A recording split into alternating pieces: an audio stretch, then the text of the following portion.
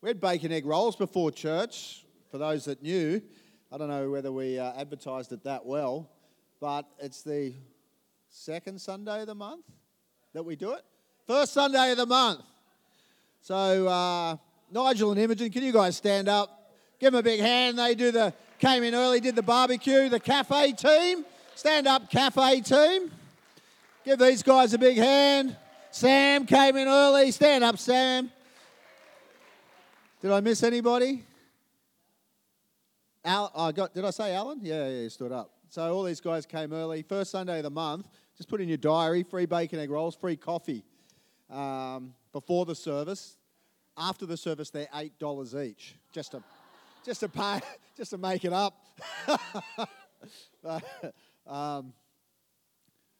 Aussie, stand up, Aussie. Aussie starting second year Bible college. This is Austin. So he's a student, so I saw him packing 5 bacon egg rolls into his bag for the week. He's got breakfast sorted for the week. Hand up all the students. Put your hand up if you're a student at the moment. Give all our students a big hand if you're studying. We believe strongly in education, in improving yourself, in learning, expanding your capacities, your skills, your abilities at whatever age, whatever level you're at. That life is a journey of continual learning and increasing our capacity in various different ways. So congratulations to everybody that's doing that. We're starting a new series here this morning called Under Construction. Going to be looking at a whole bunch of different areas of our lives and how to construct the best life in regards to the way the Bible outlines the kind of life that we're able to live, a life of success, a life of happiness, of significance, of value, all the attributes, a humble life. There's so many different aspects that the Bible outlines in regards to what it means to live a great life. And some of them are, but a lot of them aren't necessarily recognized in the world in regards to what are significant attributes or characteristics to have in your life. The way the Bible outlines success and the way the world outlines success don't always correlate. It's a little bit like a Venn diagram. You've got, going back to school, but you've got your 2 circles and then the little bit that intersects in the middle. So there definitely are some things that in our society that would say it constitutes success, but then there's a whole bunch of other areas outside which the world may say, yeah, if you've got this, fame, a lot of money or whatever, that makes you successful, and the Bible may not necessarily agree that is what a successful life is. So today I want to talk about decision making. Do you know the Bible talks a lot about miracles? And we believe in miracles. We believe in the supernatural. We believe in God's divine desire to move supernaturally, miraculously in our lives. But you know what? The Bible also teaches a lot about having frameworks to live our lives that are based on just making good decisions. Sometimes if we make good decisions, we actually don't need a miracle. Sometimes it's our bad decisions that lead us to a place where we need a miracle. And so I want to look at what the Bible has to say today about creating a framework for our life, whether we're young, whether we're a teenager or at uni or a young adult or in early stage of a relationship or in a marriage, or you've got a family or maybe even an empty nester, how to make decisions in a godly way that are going to help us move towards what God's got for us. Who wants to hear more about that? Anybody? Well, that's good. So otherwise, I'll just sit down now. Listen to this scripture in Proverbs 14:15. The simpleton, the simple person, some translations say the fool, the simpleton believes every word he hears or she hears. But the prudent man or the prudent woman looks and considers well where they are going. Your desires, when I say to you, what's your vision? What's your desires? Where do you want to be? What do you want to do? Your desires tell me where you want to go or where you want to end up. But it's your decisions that will tell me if you're going to get there or not. You can have great desires, but if the decisions you're making are leading you in a different direction, guess what? You are never going to get there. Whether you pray, you fast, you do whatever, the decisions that we make on a daily basis. There are some big moments, some big decisions that we make in our life. But you know what? Sometimes we neglect the everyday, the daily decisions that we're making. It's the little decisions. It's the daily routines. It's the habits that we're forming that will actually determine whether we get to and see the goals, the desires, the dreams that we have fulfilled or not. So I want to ask you this morning, where are you taking your life with the decisions you're making? Because it's the decisions that you make that'll determine where you end up. And are you including God in your decision-making process? As a Christian, as a believer, it is imperative that we are bringing the divine aspect, the divine perspective into our world so that we hear from God, because God knows things that we don't know. And does what you say you want line up with what you do daily? So, I love the Bible because the Bible, yes, it's full of the divine, it's full of the supernatural, it's full of the incredibly otherworldliness, but it's also a very practical book. And God has outlined over and over again through direct quotations like Proverbs, through clear precepts and clear direction, but also through analogy and also through looking at the lives of people. The Bible, you might think, why is there all these people's stories of all these people? What has that got to do with me? The lives of people, God has recorded them in the Bible so that we can see the fruit of the decisions of their life. We don't need to make the same mistakes. We can look at the life of a person that is recorded in the Bible from birth to death, and it will record certain decisions that are made at certain time, and then we can look at where they end up and go, wow, the decisions that this person made led them to a certain place, whether they were good or bad decisions. And so we have these stories. You've got these parallel journeys, if you like, two disciples, Peter and Judas. And you look at their life and the decisions that they made and where they ended up. They were both disciples. One actually failed in a lot of ways and denied Jesus. Another one never deny Jesus, but ended up betraying Jesus. So Christianity is not a performance-based religion. There's a lot of failure recorded in the Bible of people that have achieved great things and been forgiven and gone on to do incredible things. But you've got this contrast, this dichotomy, if you like, of so you've got Peter and Judas, two disciples. You've got two kings, David and Saul. If you know these names, if you've read their stories, they're in the Bible. And you see the decisions of a young man like David and how he made decisions for his life and included God in those decisions. And a guy like Saul, who was also elevated to the highest position in the nation at the time, and the decisions that he made that actually led him into a really bad place. So two kings, both called of God, both anointed, the Bible says, and yet ended up in two vastly different places because of the decisions that they made. At critical times under pressure. I haven't got time to go through all that at the moment, but it's often the pressure moments where we make certain decisions that can determine where we end up. Abraham and Lot, you may heard of them. You may have read their story in Genesis as well.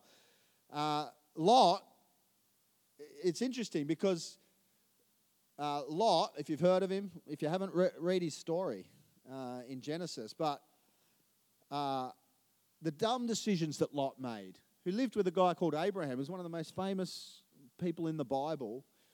The dumb decisions that Lot made in the Old Testament, based purely, if you look at his story, all the decisions he made were based purely on his natural senses. So he's given opportunity to make a decision to where he's going to live and how he's going to live, and Abraham said, you decide. Wherever you want to go. We can't live together anymore. We've got too much. You make a decision. The Bible says he looked up and he saw the fruitfulness of Sodom and Gomorrah. And it said it appealed to his senses. And he went, that's the place for me. The worst decision of his life. Because what looked to him like an awesome place was the most debaucherous, the most destructive place that he could have gone. But to him, it looked like, wow, that's a prosperous place.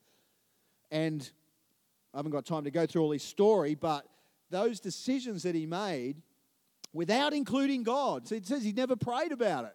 He just looked up. He went, that looks like an awesome place. I'm going there. And it says it cost him the life of his wife. It cost him the integrity of his daughters and everything he had. He was a rich man, and if you read the story, by the end of it, he was living in a cave with nothing. Only because, and how's this? This is really interesting. 2 Peter in the New Testament, when Peter wrote this book, he says that Lot was a righteous man.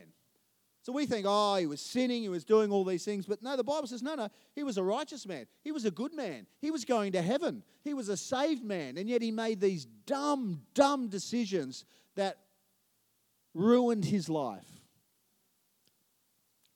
And so we want to be empowered to make good decisions. We don't want to be afraid to make decisions, because not making a decision is making a decision. Did you know that? To not make a decision is to make a decision, not to make a decision. And the outcome of that decision not to make a decision is the decision that you've made, and that you'll bear the fruit of it. Does that make sense? But listen to this. Paul wrote to the Corinthian church, and he said this in the Message translation, talking about these stories, these lives of the Old Testament men and women as we read through, and how they lived their lives and how they made decisions under pressure, and whether they called on God or didn't, or whether they included God or included others. And Paul wrote this to the Corinthians church, speaking about these stories and these people. These are all warning markers, danger in our history books, written down so that we don't repeat their mistakes. Our positions in the story are parallel. They are at the beginning, we are at the end. And we are just as capable of messing it up as they were. Don't be so naive and self-confident. You're not exempt. You could fall flat on your face as easily as anyone else. Forget about self-confidence. It's useless. Cultivate God confidence. What an incredible scripture. So when we read through the Bible, it's important that we're looking and asking God, because God wants us to have the best life that we can live, the most fruitful, the most sense of significance and value, contribution, fulfillment, happiness, all of these things in our relationships, in our workplace. That's God's desire. And he says, I've shown you how you can achieve that. And it's all in the Bible. But theory is one thing and practice is another, isn't it? It's great to have a book. It's another thing under pressure to apply what God says. So I want to go through some of the things that the Bible tells us about decision making. Number one, tomorrow's success is rooted in today's decisions. Philippians 1:19 in the CEV version says this: I pray that your love will keep on growing and that you will fully know and understand how to make the right choices. So Paul's, again, writing to the Philippian church. He wrote to the Corinthian church. He's saying, I'm praying that you understand this stuff so you can make the right choices with your life, so that the things that God promises and the things that are outlined will come to pass in your life as you follow through on these decisions. If we underestimate the power of today and the decisions we're making today and the little choices that we're making today, and we overestimate the power of tomorrow, we'll fall short of our dreams, desires, and expectations. So we have a tendency to minimize today and to over-exaggerate tomorrow. Oh, tomorrow is going to be amazing. Tomorrow this is going to happen. Tomorrow I'm going to see this. Tomorrow I'm going to achieve this. So we overestimate the value of tomorrow, and yet forget that what happens tomorrow is built upon what we do today. What decisions, what habits, what things are we doing to see those things come to pass?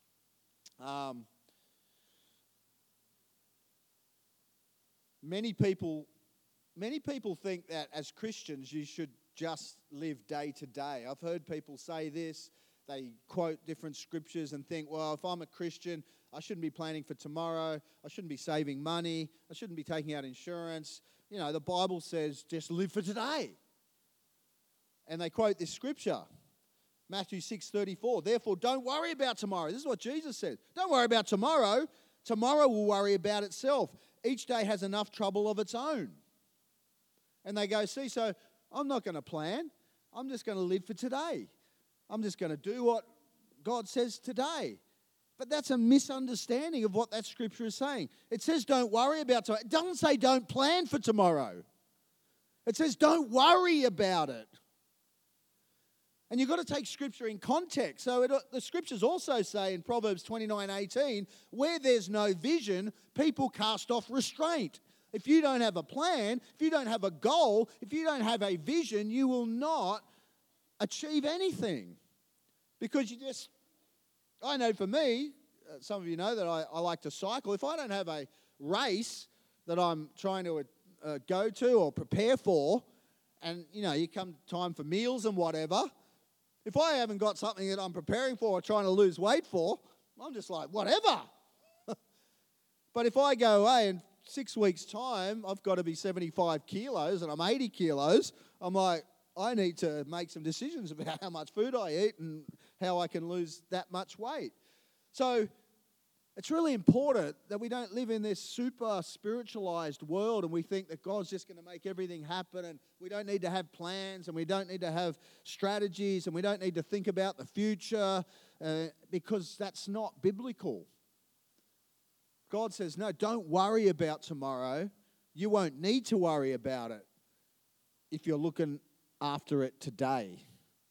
If you're doing what you need to do today, if you're praying today, if you're asking God for wisdom today about your future, maybe some of you young people are thinking about your career or what you want to do or whatever, and just making those little decisions every day about where I want to end up and what I want to do. Oscar Wilde, some of you may have heard of him. I remember reading about him when I was at university. But it says here of Oscar Wilde. Oscar Wilde was a man of unlimited potential.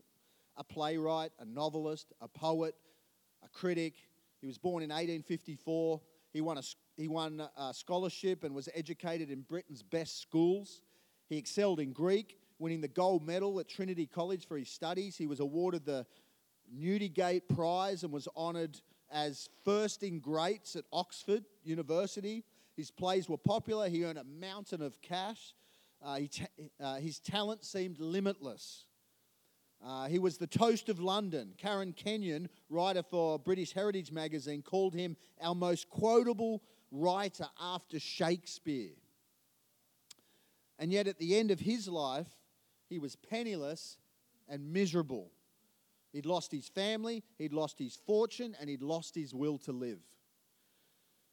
His lifestyle landed him in prison at the end of his life. And he wrote this about his decisions. He said, I must say to myself that I ruined myself and that nobody, great or small, can be ruined except by their own hand.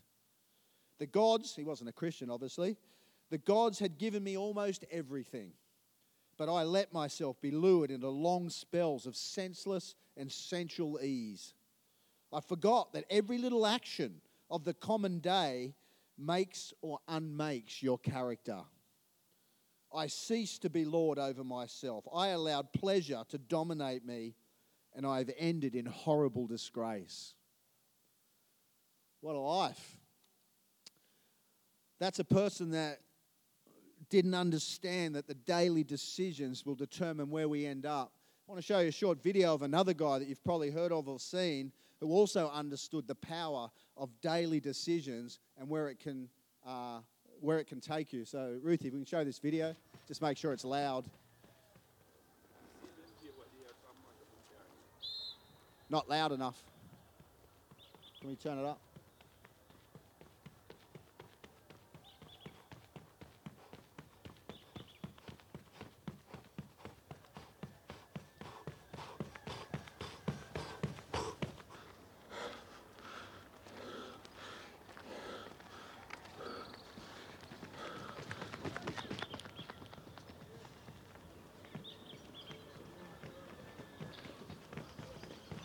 Shoulders down. That's it. Dying. I think a lot of people just, they see you run and they say, oh, it looks so easy, you really look effortless. But before it gets to that point, it's hard. It's like hard work. Day in, day out, sacrifice, day in, day out. Just dying. This time when you run and you just want to stop, you just want to give up, like, to hell with this, I just want to go home. This day when you get up and you know what you have a training today, you know it's going to be intense and you're like, oh, God, I don't want to go today, but you got to go. And it's so hard and a lot of people don't know. My coach always says, in a couple of years, we're not going to have any track because we're going to take all of it home.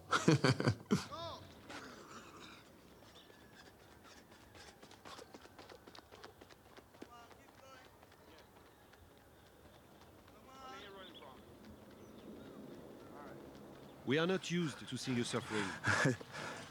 That's why you guys are here. Show the true story, innit? This here is the reality? Do you mean that the competition is not the reality? Listen, the work is behind the scene. Competition is the easy part. Behind the scenes is where the work is done. And everything is done to get to that one race that you need to run. I think I saw him once training, how I felt it that day.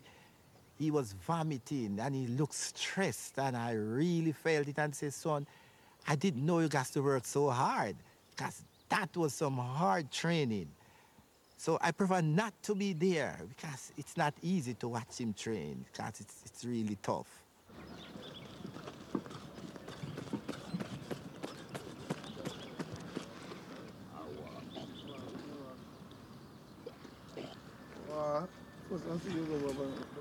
You saying you all right?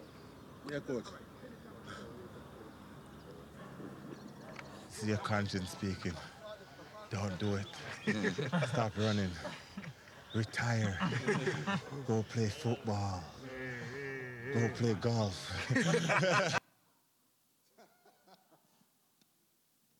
I thought that was such a powerful video because we see people at their point of excellence and we think, wow, I wish I could do that. Or, wow, look how easy it is. Or, wow, look how talented they are. But I can guarantee you it doesn't matter for any person, whether the most, who they would call the most gifted and talented runner that's ever been. It's the decisions that we make every day that will determine where we end up and what we achieve.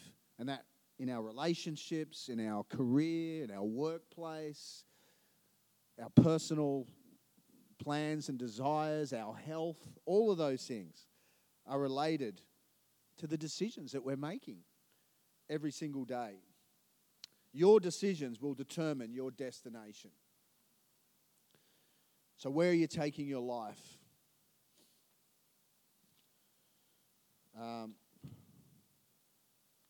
Sorry, I've lost my notes. So how do you make great decisions? I've got 3 points. Oh, hold on. No, I've got 2 because I printed the wrong pages. Anyway, number 3. I don't remember what the third one is. I'm just going to quickly give you 3 points. This is not an exhaustive list by any stretch of the imagination. It's just 3 things that I think are important. But there's obviously there's a lot more added to this. But just quickly, as we finish up, how do you make a great decision from a Bible perspective and just in general? Number 1, you make sure you've got adequate information. You can't make a great decision without adequate information. How many times have you thought, if I'd known that, I would never have done that? Anyone? If I'd known the car was a lemon, I wouldn't have bought it. Did you get an NRMA inspection? No, I put out a fleece. And I said to God, if this is the car for me, God, I pray that a plane flows over my head. And a plane flew over my head. Mind you, it was at Mascot, near the airport. Sometimes as Christians, we spiritualize things that are really, the Bible says, no, this is just practical. This is just good decision making. If you're going to buy something, you're going to invest in something, get all the information that you can before you make a decision. If I'd known the house was in a flood zone, I'd never have bought it. I thought it was so cheap because it was a blessing from God. Did you get an inspection done? No, I just prayed and I didn't hear the Lord say no. Some people make their decisions too fast without weighing up all that's involved. We make emotional decisions. We just go, that's it, I'm out of here. And we just make a decision. And sometimes we can regret those decisions. I'm just going to close my eyes and pray that it works. That's not biblical. We make a decision on a whim that will affect the rest of our life. Proverbs 15:22 says this: plans fail through lack of counsel. What's everyone else saying? So number one, get adequate information. Do your research.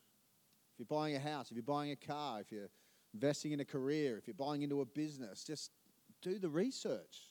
It's that easy. It's that simple. Don't just pray. You got to pray, but you also got to do the basics. Number two, you make a great decision in the window of opportunity.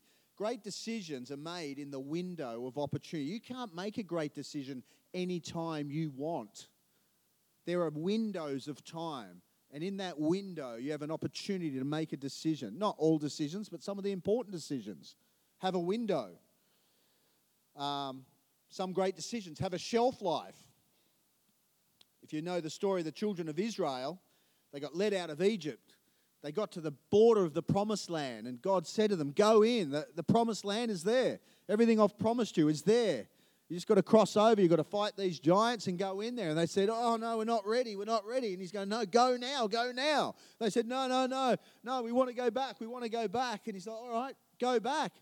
You've lost. The window's shut. And they go, oh, no, what do you mean it's shut? No, it's shut. No, we're ready now. It's too late. The window's shut. And then they went over and they got defeated.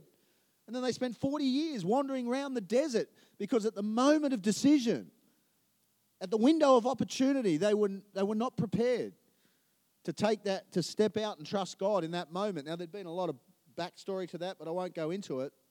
But they didn't end up seeing God's promises come to pass, that generation. When the Lord opens the door, walk through it. Many people are afraid to make a decision, like the children of Israel at that time. But not making a decision is making a decision. So they miss it because they won't make a decision. But to not make a decision is to make a decision. So if the opportunity, if the time's there, you've got to make a decision. The window's there. You can say, I've decided to go to the Olympics. I've got a natural talent. I think I'm as talented as Usain Bolt at the 100 and 200 meters. How old are you? I'm 45. No. I don't care how much talent you've got.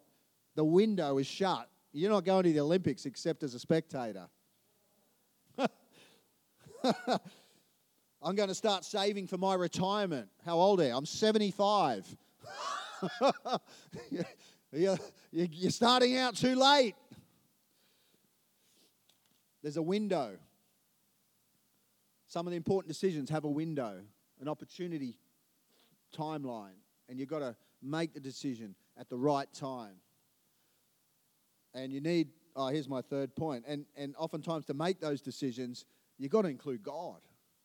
You've got to pray and ask God. God has your best, my best, our best interest at heart. Like any loving, true father wants the very best for us. So why would we not include the one the Bible says is omniscient and knows everything, the beginning from the end, and everything that's going to happen in the future? Why would we not ask him to help us make a good decision? That's nuts. So we've got to be led by the Holy Spirit. Thirdly, God wants to be involved in our decision making when it comes to the important decisions. He doesn't want you to ask him what underpants you should wear today. He doesn't want you to ask him, what pants should I wear? Should I wear the blue shirt or the yellow shirt? No, he's given us a brain and he's given us some freedom. And he said, hey, all those decisions, they're for you to make. I don't care. I don't care what shirt you wear. I don't care what deodorant you wear. I don't care what aftershave you got on or what perfume you wear. Oh, is there a Christian fragrance? No, there's not. It's what you like. God doesn't care. But the important decisions include God in them. Proverbs 16:3, commit your work to the Lord, and then your plans will succeed. Psalm 25:9-13, he leads the humble in what is right, teaching them his way. The Lord leads with unfailing love and faithfulness all those who keep his covenant and obey his decrees. Who are those who fear the Lord? He will show them the path they should choose. They will live in prosperity, and their children will inherit the promised land. So, asking God to help us. You know what? Sometimes, not all the time, but sometimes a God decision or a good decision doesn't make sense in the natural. When God spoke to Abraham and said, I want you to leave your family, your country and everything you know, and I want you to leave it, and I want you to go to a place that I will tell you where it is on the way, that made no sense to anybody but Abraham, because he'd heard from God. People going, where are you going? I don't know. Why are you leaving? I don't know. But I know God said to go, and so I'm going to follow. Our decision to start this church in 1999 in September did not make sense to me or Nicole. We didn't want to. We were told to. We said no. September, why would you start a church in September? We'll be in 3 months, people go on holidays. There'll be no one here. We should start in February. And then we're talking about it, and some of our overseers will say, no, we really just feel like you should just start in September. Just start in September. Like, all right, okay. So we said, okay, we'll accept your input. Doesn't make sense to us. Anyway, within the first 3 or 4 months, from September through till Easter the next year, but in the first few months, my entire family came to Christ. Between September and December, my brother and sister-in-law here, 1999, first week, second week that we started the church in September, they came to Christ. My dad came to Christ, my grandmother came to Christ, my auntie came to Christ, one of my cousins came to Christ, all within that period. So it didn't make sense to me at the time. But in retrospect, I think if we didn't start at that point, maybe they'd never be sitting here. The window. So sometimes these decisions don't make sense. I'm not saying all of them, but sometimes they don't. Jesus' decision to go to the cross didn't make sense to anybody. To the disciples, they're like, what do you mean? We're on a roll. Look at all the people. They idolize you. You got crowds. You got miracles. It's all happening. He's like, no, I've got to go to the cross. No, you don't. Yes, I do. No, you don't. It doesn't make sense. But he knew. He knew the decision that he had to make didn't make sense to everybody else. Only in hindsight did it make sense. And we are living in the fruit of that decision that he made today. Good decisions are made in the window of opportunity. Good decisions are made when we gather all the information that we can. And good decisions are made when we include God in that process. And we get feedback from people we love and admire and respect. And we hear from God. And it doesn't always make sense. But oftentimes, or most times when it's a God decision, we look back like that one and go, I'm so glad I made that decision. Let's close our eyes here. Father, we thank you for your word, your promises. We thank you, Lord. You are so practical. You've laid it out before us, how to live a life of value, a life of success, a life of significance, how to make relationships work, how to live successfully in this world. I just pray that you show us, reveal to us, help us, Lord, to see all the promises that you've made for us come to pass, that we can make the daily decisions, that the big ones, Lord, that we can make them, but the daily decisions that are leading us towards where we want to go and who we want to be and what we want to be. That you empower us, not just on ourselves, but in community, supporting one another, encouraging one another, building up one another, being the cheerleaders of one another. That together we celebrate the victories of God, the blessings of God, the favor of God, the fruit of God in our lives as we make godly, good decisions that lead us into the place of blessing, favor, prosperity in every area of our life. Help us to follow you with all our hearts, Lord, to not lean on our own understanding all the time, but to seek you in every decision, and you will show us which path to take. Thank you, God. Just as we finish up, you may be sitting here, maybe the greatest decision that we can make in our life is the decision to ask Jesus Christ to be our Lord and Savior, to put our trust in him and to follow him and ask for his guidance.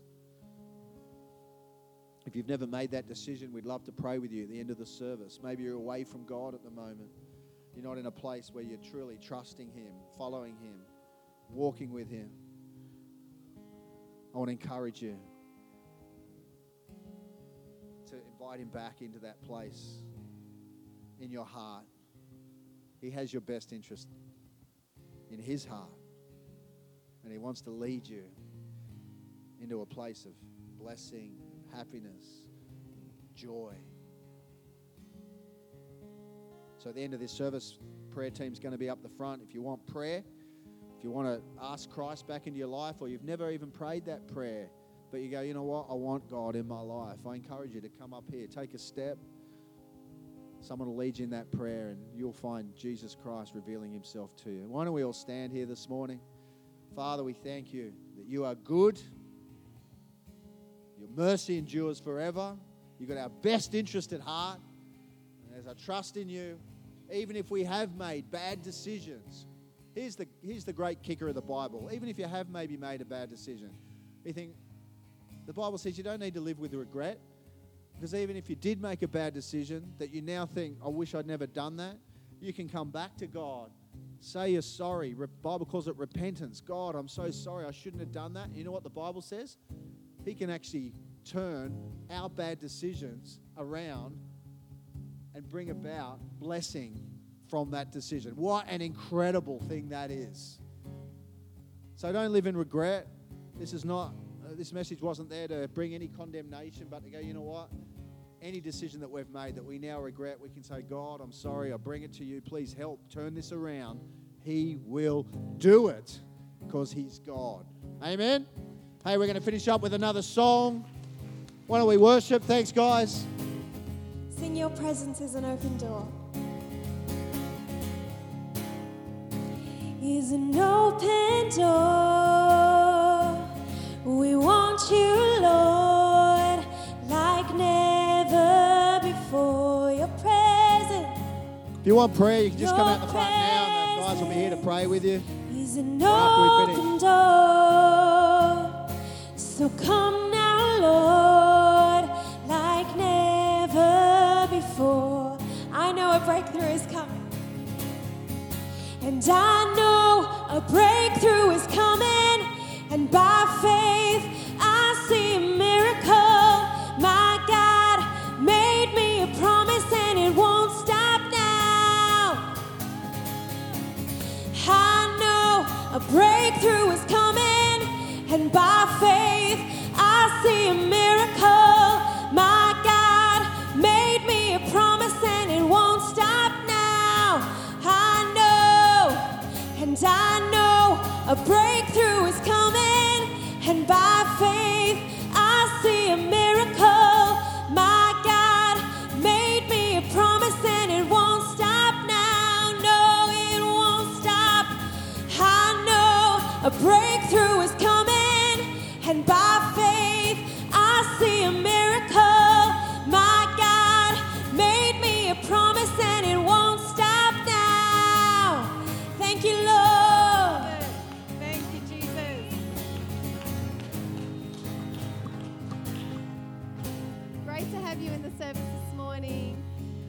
out, have some morning tea, greet each other, have a fantastic week.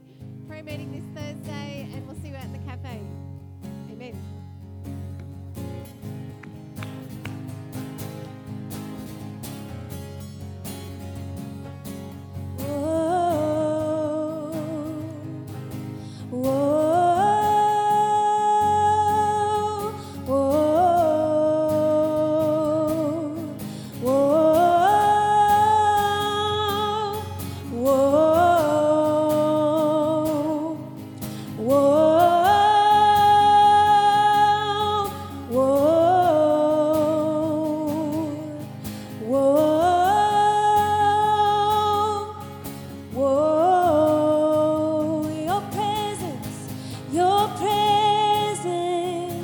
Is an open door.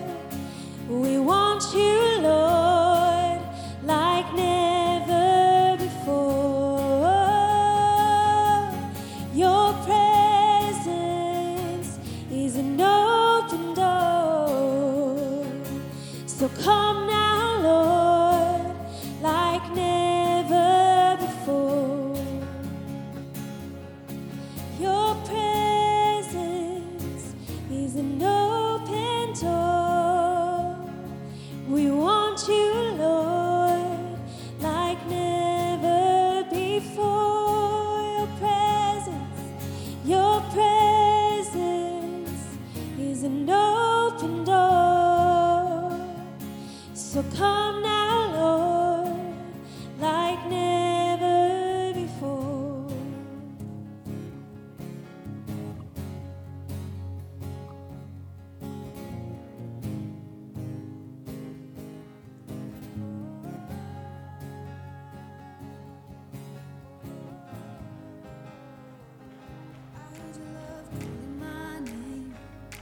And I came running home, made you the king over my pain. You want me to let it go.